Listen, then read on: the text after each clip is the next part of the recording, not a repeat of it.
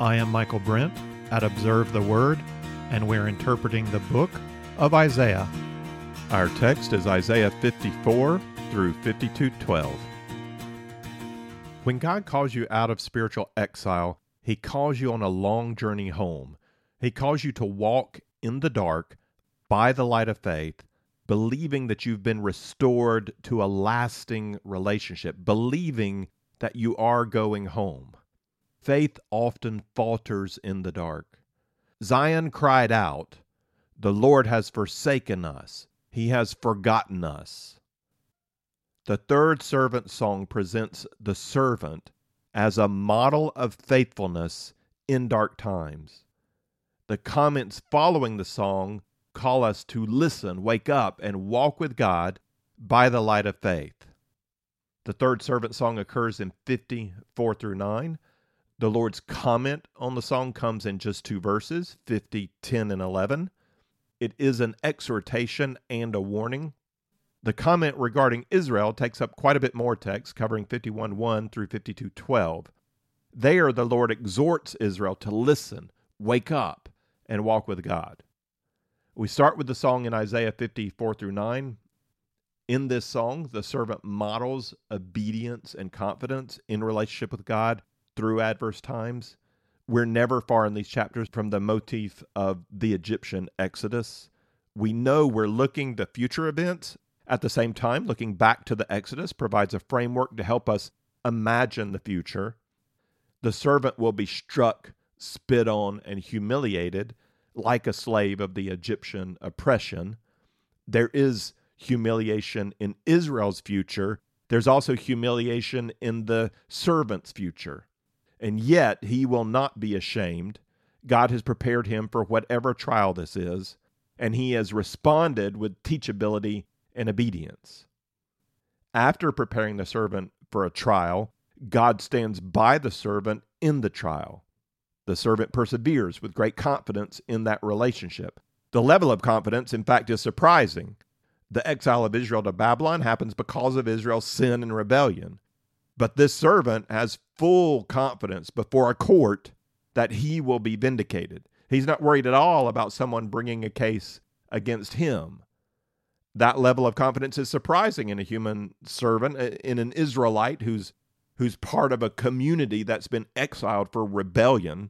How can he be so sure that God is on his side, that the court will find nothing at all to hold against him? Let's read the song, Isaiah 50, 4 through 9. The Lord God has given me the tongue of disciples, that I may know how to sustain the weary one with a word. He awakens me morning by morning. He awakens my ear to listen as a disciple. The Lord God has opened my ear, and I was not disobedient, nor did I turn back. I gave my back to those who strike me, and my cheeks to those who pluck out the beard. I did not cover my face from humiliation and spitting. For the Lord God helps me. Therefore I am not disgraced. Therefore I have set my face like flint, and I know that I will not be ashamed. He who vindicates me is near. Who will contend with me? Let us stand up to each other. Who has a case against me? Let him draw near to me. Behold, the Lord God helps me. Who is he who condemns me? Behold, they will all wear out like a garment. The moth will eat them. In our last lesson, we looked at three things in each of the first two songs. What need does the servant meet? How is the servant described? And how does the servant meet the need? Let's do the same with this third song. We start with the need, and to do that, we have to clarify the first verset. My Bible gives this translation: the Lord God has given me the tongue of disciples. Tongue of disciples. What does that mean? Looking at some other Bible translations helps. The Lord has given me the tongue of those who are taught, the tongue of a teacher, the tongue of the learned, an instructed tongue, a skillful tongue. That last one, a skillful tongue, is from Robert Alter. He says the Hebrew is literally the disciple's tongue, meaning a tongue that has been rigorously trained. Skipping the second verset for a minute, the next line tells us how the servant has been rigorously trained in the use of the tongue. He awakens me morning by morning. He awakens my ear to listen as a disciple. This servant rises every morning, or is awakened every morning, to listen as a learner, as a disciple of the Lord. That word disciple in the fourth verset of our couplet is the same Hebrew word for disciple in the first verset. The ear of the disciple produces the tongue of a disciple. The phrase, he awakens my ear to listen, indicates why the servant is woken up. He is woken up at the start of the day with the purpose of listening to the instruction of God. That phrase, he awakens my ear to listen, could also be taken to include a work that God does in the servant, so that the servant can hear. The Spirit of God awakens my ear. My ear wakes up. My ear becomes spiritually aware or sensitive to the instruction of God. That's a contrast to the audience Isaiah has way back at his calling in chapter 6. Isaiah was told that this people is not going to have an ear to hear. In fact, his preaching the good news to them is going to result in a dullness. Their ears are dull. They are insensitive. They do not hear. Keep on listening, but do not perceive. In contrast, this servant can hear what God has to say because his ear has been awakened. God awakens the servant's ear to listen to instruction as a disciple, and one of the things he is instructed in is the skillful use of the tongue. How does the servant put his skillful tongue to use? That's the verse that I skipped. The servant tells us, my tongue has been trained that I may know how to sustain the weary one with a word. That's a clear need. The weary believer needs to be sustained by the words of a skilled disciple of the Lord. The servant also reveals through his own character and actions how a believer continues in his or her walk with God and becomes a blessing to others as a servant of God. So we need words to sustain us. We also need a model so that we can see how the walk of faith works. And we also need to get to the point where we who are weary and need sustaining are also the ones who give words of encouragement to sustain others who are weary. We want also to have the skillful tongue of a disciple and the receptive ear of a disciple. There's a sense where the needs of the servant songs follow one from the other. The first song declared the need for justice on the earth. But justice has this problem. Justice condemns everyone. No human being escapes the penalty of death due for sin and rebellion. How then does God gather a people to himself? Even those willing to come still need to pay the penalty for their sin. That need was addressed in the second song. Along with justice, the servant will restore Israel and provide salvation from God's just wrath to the ends of the earth. But restoration to relationship with God has this problem. Restoration is not accomplished all at once at the beginning. Glorious Zion is future. Our new bodies are future. We're saved and restored to relationship immediately, but our experience of the perfect Zion is not fully realized until much later. So we live in the already and not yet of a long journey home. We must walk through darkness, not yet experiencing or seeing the promised future reality. We must walk by the light of faith. And we need a model to follow. We need words to sustain us. That's the need addressed in this third song. We also learn in this third song more about the servant. And in this song, the description of the servant overlaps with the manner by which he accomplishes his task. So we could talk about both of them at the same time. His task is to model the life of faith. So the manner by which he does that is the description of the servant. How does he do it? What characteristics stand out? The word servant is not used in the song to describe the speaker, but it is used in verse 10 by the Lord to describe him. This servant skillfully uses the word, and that connects him to the previous two servant songs. In the first song, the servant does not speak as one crying out to be heard in the street. A bruised reed he does not break. 42, 2-3. In the second song, his mouth is like a sharp sword. 49, 2. In this song, he speaks with a skillful tongue to strengthen the weary. The servant's effectiveness in accomplishing his task is always affirmed in the songs. The second song, however, introduced a note of struggle. I have toiled in vain. This third song goes further. Not only will this servant be opposed in the accomplishment of his task, this servant will suffer. I gave my back to those who strike me, and my cheeks to those who pluck out the beard. I did not cover my face from humiliation and spitting. Whatever the suffering is, it sets up the context by which the servant becomes our model.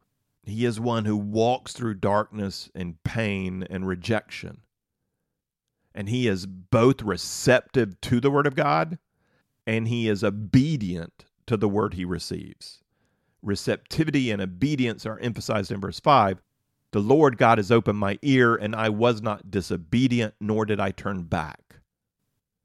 The context of suffering shows that he's resilient and persevering in his obedience. For the Lord God helps me. Therefore I am not disgraced. Therefore I have set my face like flint, and I know that I will not be ashamed. It's not only the physical pain of suffering that causes us to give up and turn away from the walk of faith. The psychological side of suffering creates doubt and it saps motivation. This servant knows what he believes. The opponents who spit on him and pull out the beard don't just want to hurt him. They want to humiliate him. They want him to believe he has failed. They want him to think God opposes him. They want him to think he's rejected by society. Maybe to use a modern term, they want him to believe he's on the wrong side of history.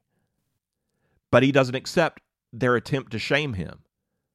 He has set his face like flint. He's firm in his belief in God despite his own suffering, despite the opposition, despite the attempt to humiliate.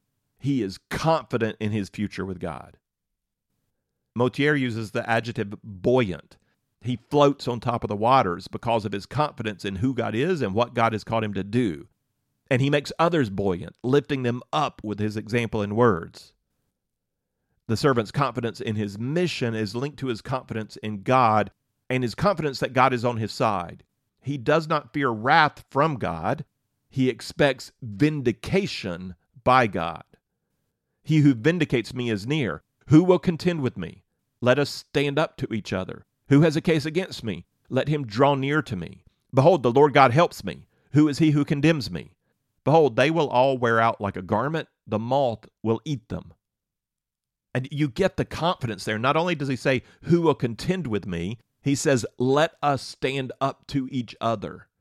Who has a case against me? Let him draw near to me. It's like saying, bring it on. Let's stand face to face.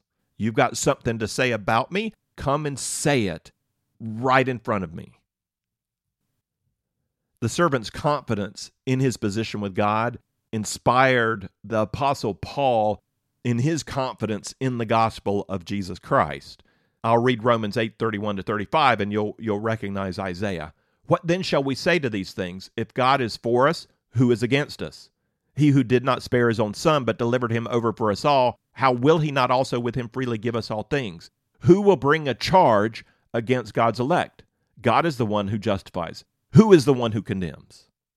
Through the gospel of Jesus Christ, we're able to speak the words of the servant. Jesus is our model. But the pulling out of the beard, the spitting, the turning his back, this is the suffering that Jesus took on himself. And the aspect of humiliation is strong. The point of the beating of Jesus and the point of the cross was to humiliate him. But what does Hebrews 12:3 say? He scorned the cross. He looked ahead to the joy that was before him. He knew what he was doing. He set his face like flint because he knew his mission and he knew his God. What does it look like to walk through dark times by the light of faith? It looks like this: receptive, obedient, resilient, persevering, buoyant, and confident. He models for us what it looks like to walk with God and to speak words to sustain us as we walk with him. That's the third servant song. Now comes the Lord's comment on the song. The Lord's comment consists of only 2 verses, 50, 10, and 11. The first verse calls the Israelites to persevere just as the servant perseveres. When all is dark, walk by the light of faith in God. The second verse warns those who turn from faith to produce their own light to see by. The result is reminiscent of the sorcerers and magicians that led Babylon before her fall. Babylon was burned up in the false light. Her sorcerers and magicians became the fuel of their own fire. Each of our 2 verses contains a triplet, 3 lines with 2 verses each. Notice the contrast between the first 3 lines and the second 3 lines. Who is among you that fears the Lord, that obeys the voice of his servant, that walks in darkness and has no light? Let him trust in the name of the Lord and rely on his God. Behold, all you who kindle a fire, who encircle yourselves with firebrands, walk in the light of your fire, and among the brands you have set ablaze. This you will have from my hand. You will lie down in torment. The first triplet enjoins us to follow the model of the servant. Alter sees a connection back to Isaiah 9:2. The people who walk in darkness will see a great light. That verse followed a contrast set up at the end of chapter 8. Isaiah had exhorted his followers to commit themselves to the Word of God, bind up the testimony, seal the law among my disciples, to the law and to the testimony. That was his call. That word for disciple in 8:16 is the same Hebrew word used in this song describing the servant's tongue and ear. Disciples are exhorted this way in verse 10. Who is among you that fears the Lord?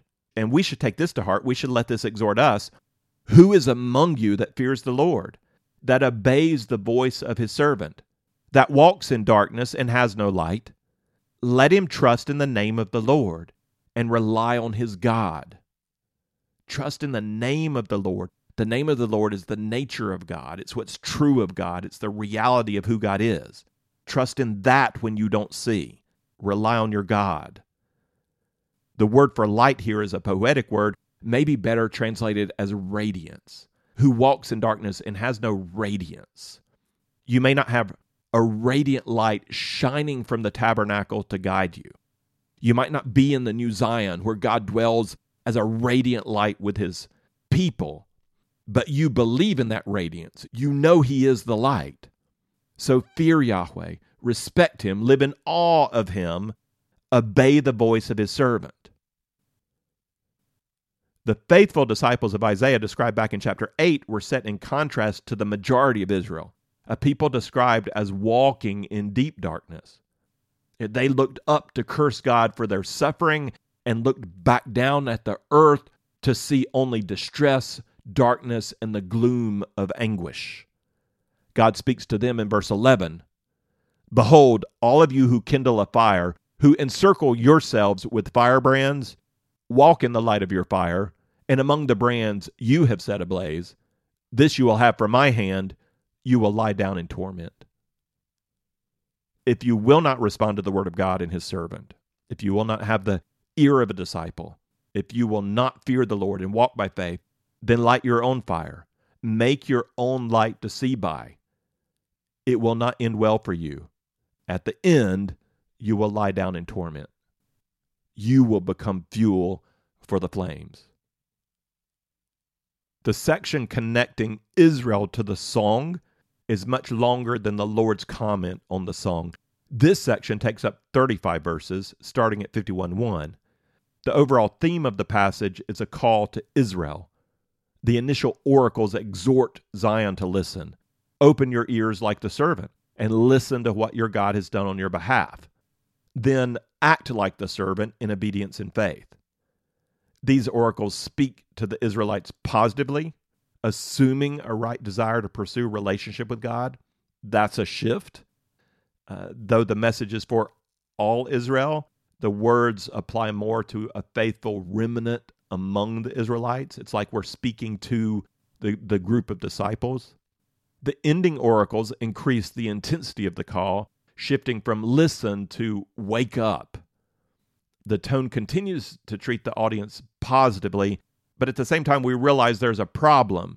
They will be able to walk with God in restored relationship only if they can wake up to what God has done for them. We'll end the passage not being completely sure what God has done for Israel. He has set them free from bondage, but being set free is not enough. It was not enough in Egypt. Before being set free, the faithful among Israel sacrificed a lamb and spread its blood over the frame of their door.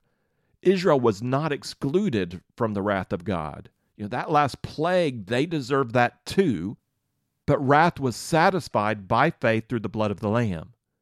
The angel of wrath passed over those houses. They were declared clean. In the third servant song, we recognize the servant's complete confidence in his position with God. Who will bring a charge against me? But how can that be true of these Israelites whose forefathers were sent to Babylon for their sin? How can even these who listen, who actually wake from their slumber and depart from captivity with the Lord, how can they be confident God will not burn them up along the way? Because they're going to sin again. What Passover lamb covers that sin? That question will not be answered here. We have one more servant song to go. The emphasis here is the call for a response to the grace of God. God has set you free. Get up and go. I'm not going to take time to go into the details of this passage. It's a long passage. We'll move quickly. Recognizing the structure will help us to do that. Motyer structures this section as a combination of 8 oracles. The first 3 oracles all begin with a call for Israel to listen and a double description of the hearers. Those first 3 oracles are balanced structurally by the last 3 oracles. Each of the last 3 oracles begins with a double imperative like, awake, awake, or depart, depart. That leaves 2 oracles in the middle of the section. The first is a bold command, calling on God to awake, not just God, but the arm of the Lord. The second provides a message of reassurance. I'll read the oracles one by one, making some comments as we go. So the first 3 oracles start with a call to listen and a double description of the audience. The first is in 51, 1 through 3. Listen to me, you who pursue righteousness, who seek the Lord. That's what I mean by a double description. First, you who pursue righteousness, and second, who seek the Lord. So they're described twice. Listen to me, you who pursue righteousness, who seek the Lord. Look to the rock from which you were hewn, and to the quarry from which you were dug. Look to Abraham your father, and to Sarah who gave birth to you in pain. When he was but one, I called him, then I blessed him and multiplied him. Indeed, the Lord will comfort Zion. He will comfort all her waste places. And her wilderness he will make like Eden, and her desert like the garden of the Lord. Joy and gladness will be found in her, thanksgiving and sound of melody.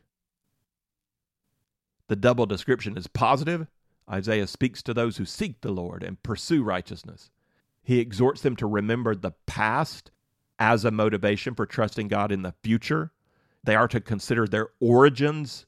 He uses the term rock, which Moses liked to use in terms of God. He is our rock. Isaiah is using it to consider their origins in Abraham and Sarah. Examples of believers who trusted in God, even though they experienced much later the fulfillment of God's promise. And they didn't even experience the full fulfillment of God's promise in their lifetime. Just as Abraham and Sarah were comforted, the Lord will comfort Zion. Isaiah then reaches further back in time to the Garden of Eden as a picture of the salvation that lies further ahead in Israel's future. And the exhortation was, listen to this, you who seek the Lord. Isaiah, by saying these things, is modeling himself after the servant. The servant speaks words to the weary to sustain them. Isaiah is speaking words to the weary to sustain them. Listen to this, you who seek the Lord. The next call to listen comes in 51:4-6. This call also includes a double description of the audience. They are called my people and my nation. Pay attention to me, O my people, and give ear to me, O my nation. For a law will go forth from me, and I will set my justice for a light of the peoples. My righteousness is near, my salvation has gone forth, and my arms will judge the peoples. The coastlands will wait for me, and for my arm they will wait expectantly. Lift up your eyes to the sky, then look to the earth beneath. For the sky will vanish like smoke, and the earth will wear out like a garment, and its inhabitants will die in like manner. But my salvation will be forever, and my righteousness will not wane. Israel is to absorb as true this promise that teaching will go from God to all nations. His justice will be set as a light for peoples. This is not just about the restoration of Israel. This is about salvation granted to all peoples. The beginning of verse 5 and the end of verse 6 create a chiastic envelope with the 4 words righteousness, salvation, salvation, righteousness. The pairing of righteousness and salvation is standard in Isaiah. God's righteousness is not only about his character, a virtue, it's also about the action that flows from that character. The promise here is that God's righteous action results not only in just wrath, but also in merciful salvation. Verse 6 enjoins us to consider all of creation, the sky above and earth beneath, possibly taking us further back in time, even before Eden, to the very first days. But then we are immediately taken further forward in time to the vanishing of the sky and the wearing out of the earth. Like smoke vanishes and garments wear out, the creation is transient. But God's righteousness and his salvation are forever. Faithful disciples are to remember this as they go through present struggles. Isaiah speaks words to the weary to sustain them, saying, pay attention to this, all God's people. The third call to listen comes in verses 7 and 8 with the double description of the audience as you who know righteousness and a people in whose heart is my law. Listen to me, you who know righteousness, a people in whose heart is my law. Do not fear the reproach of man, nor be dismayed at their revilings. For the moth will eat them like a garment, and the grub will eat them like wool. But my righteousness will be forever, and my salvation to all generations. The truths of the previous oracle are repeated here with a focus at putting the opposition of men in perspective. Just as the earth wears out, so also the enemies of God's people wear out. The image is one of garments decaying, but mention of moths and grubs eating the garments invokes human remains decaying in a grave. The moths and grubs will eat them. The enemies of God are transient, but his righteousness will be forever, and his salvation to all generations. And poetically, this connects us back to the last line of the servant's song. This is how he saw those who would contend with him. Behold, they will all wear out like a garment. The moth will eat them. And so we're to model ourselves after the servant. We're to understand the transient of human evil and human opposition and put our trust in God, knowing his righteousness is forever. Isaiah says, listen to this, you who know righteousness. That brings us to the central 2 oracles, the first of which switches the audience around. Instead of God speaking to a faithful remnant of those who pursue him, this is the faithful remnant calling on the Lord to do what he has promised to do. It sounds similar to a psalm of lament, crying to God for rescue, while also trusting in faith that God will indeed save. This is verses 9 through 11. Awake, awake, put on strength, O arm of the Lord. Awake as in the days of old, the generations of long ago. Was it not you who cut Rahab in pieces, who pierced the dragon? Was it not you who dried up the sea, the waters of the great deep, who made the depths of the sea a pathway for the redeemed to cross over? So the ransomed of the Lord will return and come with joyful shouting to Zion, and everlasting joy will be on their heads. They will obtain gladness and joy, and sorrow and sighing will flee away. Isaiah creates a powerful poetic effect by combining images from Canaanite mythology and the Exodus story. And even though he uses terms from Canaanite mythology, we know he's really referring to the Exodus. We also know that he's using the past Exodus from Egypt to point ahead to a second Exodus from Babylon. So there's some layers here. Rahab and the dragon can refer to Canaanite myth, but Rahab is also a reference to Egypt, and the dragon works as a reference to Pharaoh. Similarly, the sea and the great deep work as references to the Canaanite god of death, Yam, and the primordial abyss of chaos, while also referring to the Red Sea, the redeemed crossed over. The mythology heightens our sense of the incredible strength of the arm of the Lord as he defeats evil and overcomes chaos. It takes this incredible historical moment of the Exodus, of the defeat of the superpower Egypt, and it heightens that to this supernatural struggle where God overcomes chaos. And I realize that someone might still feel uncomfortable with Isaiah's use of mythology to create poetic effect. We know Isaiah doesn't believe in false gods or pagan myths. He's left no doubt about that with his frequent polemics denying the reality of pagan gods, describing their idol images as mere blocks of wood. We could still question the wisdom of using myth. Should Isaiah use this in his prophecy? Might that lead a reader to be confused regarding the truthfulness of what Isaiah is saying? Does he really believe in Canaanite mythology? But if he doesn't, does he really believe in the Exodus? I think that would be a good point if Isaiah regularly interwove cultural myth and ideas into his narrative and into his poetry.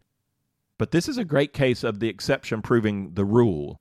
As far as I know, Isaiah only refers to myth in this way 3 times, twice here in 59:9 and 10, and in his reference to Leviathan in 27:1. That's 3 out of 1,300 verses, or 0.2%. On top of that, Isaiah writes in a long tradition of historical narrative, not mythological epic. We know he's not writing myth. Israel has been recording historical narrative for at least 800 years back to Moses in the Pentateuch. And for Isaiah, he begins Isaiah 1:1 by placing the whole prophecy into its historical context in the reigns of Uzziah, Jotham, Ahaz, and Hezekiah. And then throughout, we have references to nations and kings that line up with a historical perspective. This is absolutely not mythological poetry. Isaiah's reference to Canaanite myth is not a validation of the myth, nor a devaluation of Isaiah's historical aims. In fact, the reference to Canaanite myth supports the location of this text in a historical situation where Isaiah can know that this mythological story was part of the cultural imagination. It was a narrative that people knew, and so it was available for poets to draw on. In that sense, Isaiah's use of this particular mythology doesn't differ much from me making a reference to Aslan or Harry Potter or Voldemort or Sauron. If you get what I'm referring to, then you get it. If you don't, then I missed my audience. Either way, I'm making a cultural reference, not trying to establish the historicity of a literary character. And it's easy for discerning readers of Isaiah or listeners to Isaiah to understand the same thing, that he's using the myth literature that's in society that Israelites are supposed to already reject, but they're aware of. He's using that for effect. Our God is the God who reigns over the agents of chaos and powers of darkness. Whatever these myth stories are that other peoples bring up, our God is ultimately at the top. Our God brings order out of chaos. He brings light into the darkness. He creates where there was nothing. And we can call on our God to act in human history. Just as he's acted before, we can call on the arm of the Lord to act again, and we can believe that he will because he's promised that he will. And so we end the oracle with a vision of future salvation. So the ransomed of the Lord will return and come with joyful shouting to Zion, and everlasting joy will be on their heads. They will obtain gladness and joy, and sorrow and sighing will flee away. The second middle oracle provides a response from God, responding to the appeal for salvation in the first middle oracle. God reminds those who cry out to him that even though some may feel that God has forgotten them, it is not the Lord God who forgot Zion, but Zion who has forgotten the Lord God. He calls his people to remember who it is they are praying to. This is 12-16. I, even I, am he who comforts you. Who are you that you are afraid of man who dies, and of the Son of Man who is made like grass, that you have forgotten the Lord your Maker, who stretched out the heavens and laid the foundations of the earth, that you fear continually all day long because of the fury of the oppressor as he makes ready to destroy. But where is the fury of the oppressor? The exile will soon be set free, and will not die in the dungeon, nor will his bread be lacking. For I am the Lord your God, who stirs up the sea and its waves roar. The Lord of hosts is his name. I have put my words in your mouth and have covered you with the shadow of my hand, to establish the heavens, to found the earth, and to say to Zion, you are my people. This reassurance asks the listeners, why do you fear? God is sovereign in his power. Man is transient. God stretched out heavens. He laid the foundations of the earth. He stirs up the sea. Exiles will be set free. God will provide. Do not fear. But then consider how the passage ends. Who is Isaiah talking about in verse 16? I have put my words in your mouth and have covered you with the shadow of my hand, to establish the heavens, to found the earth, and to say to Zion, you are my people. Who's being charged to speak to Zion? Zion doesn't speak to Zion, and God is the one giving the commission. So he's not the one speaking to Zion. Remember the last servant song. The servant's mouth was like a sharp sword. He was an arrow hidden in God's quiver. That's how this verse starts. I have put my words in your mouth and have covered you with the shadow of my hand. We've already noted that a primary task of the servant is to speak the words of God to God's people. He will do so with a skillful tongue. And like the arrow hidden in the quiver, he's here covered with the shadow of God's hand. He's reserved for a special purpose, hidden for the day of revelation. What will this servant be sent to do? To establish the heavens, to found the earth, and to say to Zion, you are my people. That's an incredible mandate. Even though God has already stretched out the heavens and laid the foundations of the earth, this servant will establish the heaven anew. He will found the earth anew. Who does that? Only God does that. How can this be a role of the servant? How does the servant establish a new heaven and a new earth and say definitively to Zion, you are my people? And we can only say we don't know. Is this hyperbole? What is this? That as in the earlier servant songs where we're told the servant is Isaiah, the servant is a covenant, the nature of this servant, who often seems very human, also regularly expands to include that which seems beyond human. The last three oracles amplify the call to God's people. They need to wake up so they can listen. Each oracle begins with a double imperative. The first oracle is in 17 to 23. Rouse yourselves, arise, O Jerusalem. You who have drunk from the Lord's hand the cup of his anger, the chalice of reeling you have drained to the dregs. There is none to guide her among all the sons she has borne, nor is there one to take her by the hand among all the sons she has reared. Notice the image here is the attempt to arouse a drunken woman. Jerusalem has been made drunk by the wrath of God. Rouse yourself, arise, O Jerusalem, you who have drunk from the Lord's hand the cup of his anger, the chalice of reeling you have drained to the dregs. There is none to guide her among all the sons she has borne, nor is there one to take her by the hand among all the sons she has reared. These two things have befallen you. Who will mourn for you? The devastation and destruction, famine and sword. How shall I comfort you? Your sons have fainted. They lie helpless at the head of every street, like an antelope in a net, full of the wrath of the Lord, the rebuke of your God.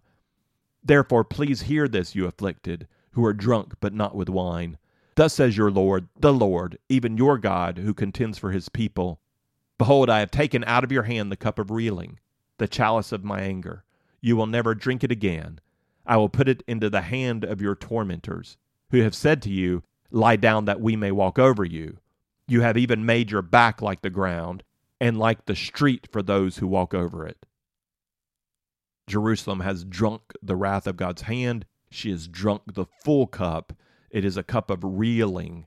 As the drunken woman totters around disoriented and purposeless, so also the people of Israel reel from the disorientation caused by defeat and suffering and deportation and exile. Her sons have fainted. They lie on every street. It's like the whole city is drunken. And there is none to guide her, none to take her by the hand. They've all fainted and lie helpless, full of God's wrath and rebuke. But then in verse 22, the Lord takes the cup out of Jerusalem's hand. The description of the cup is the same as in the first verse of the passage. God has taken from her hand the cup of reeling, the chalice of anger.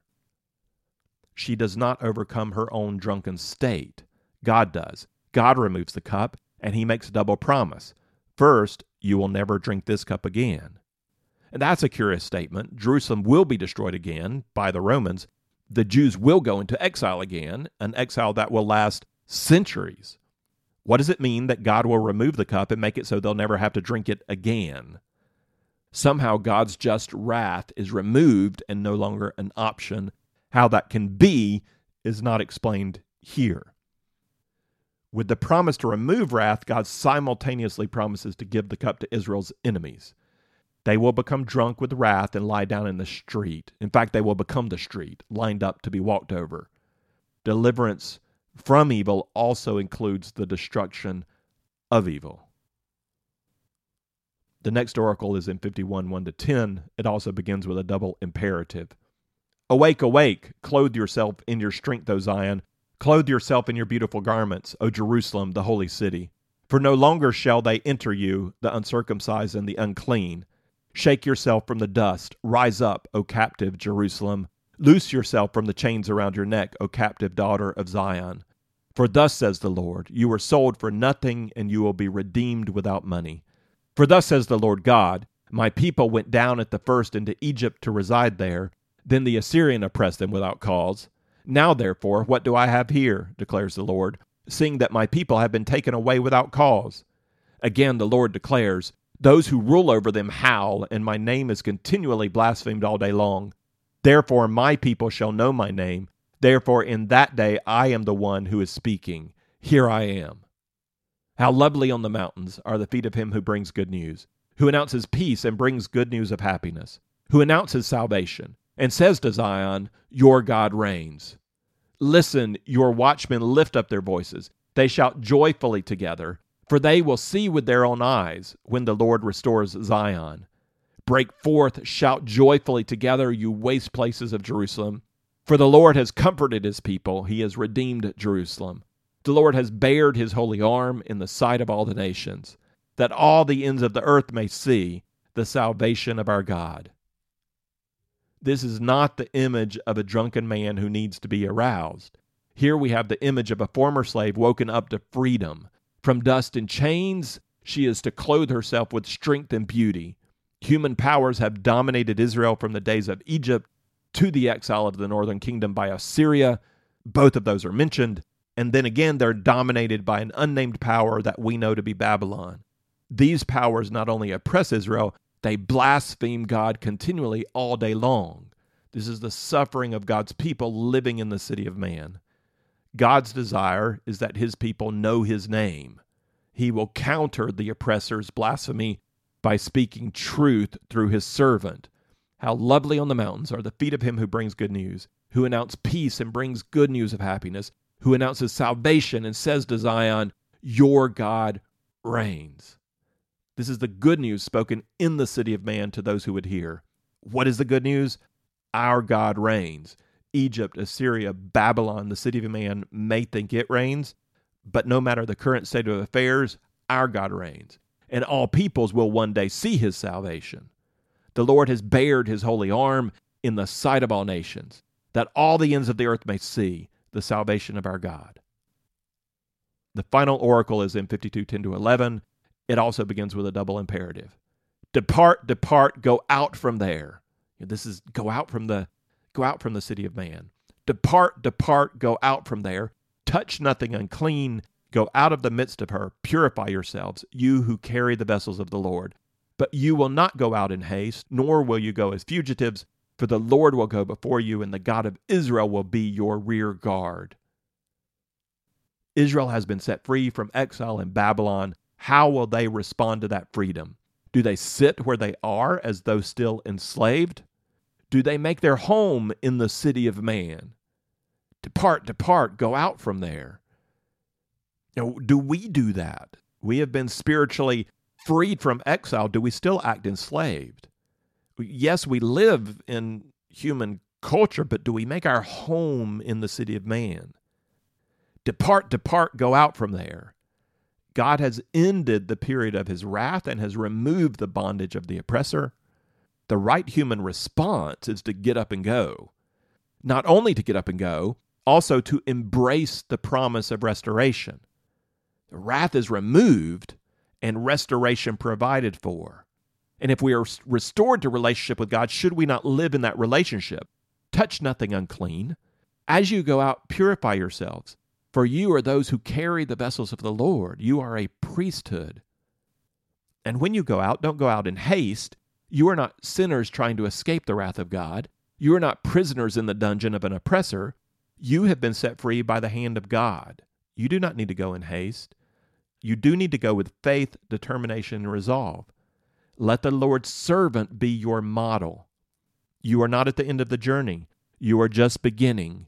Going out with God will require you to live by the light of faith. As you walk in faith, be sure of this: the Lord will go before you, and the God of Israel will be your rear guard. God leads, and God protects your back. He prepares you for what lies ahead, and He stands with you when it gets hard. How lovely are the feet of him who declares good news. These oracles announce the end of God's wrath, the restoration of God's people, the freedom to journey home with God. The middle oracle called for the arm of the Lord to provide salvation. The Lord will provide it. How does the Lord provide it? How is wrath removed? What is the arm of salvation going to do? How are our sins washed away? How do we live with God as a holy priesthood? Look to our fourth and final servant song. It begins, "Behold my servant." We'll address the how in that song in our next lesson. If you would like the text of this lesson with some reflection questions, or if you'd like the overview chart or other resources that go with our study of Isaiah, then check out our resource page at observetheword.com. You can also find there our previous series on the book of Romans, the Pentateuch, the Gospel of John, and the book of Acts.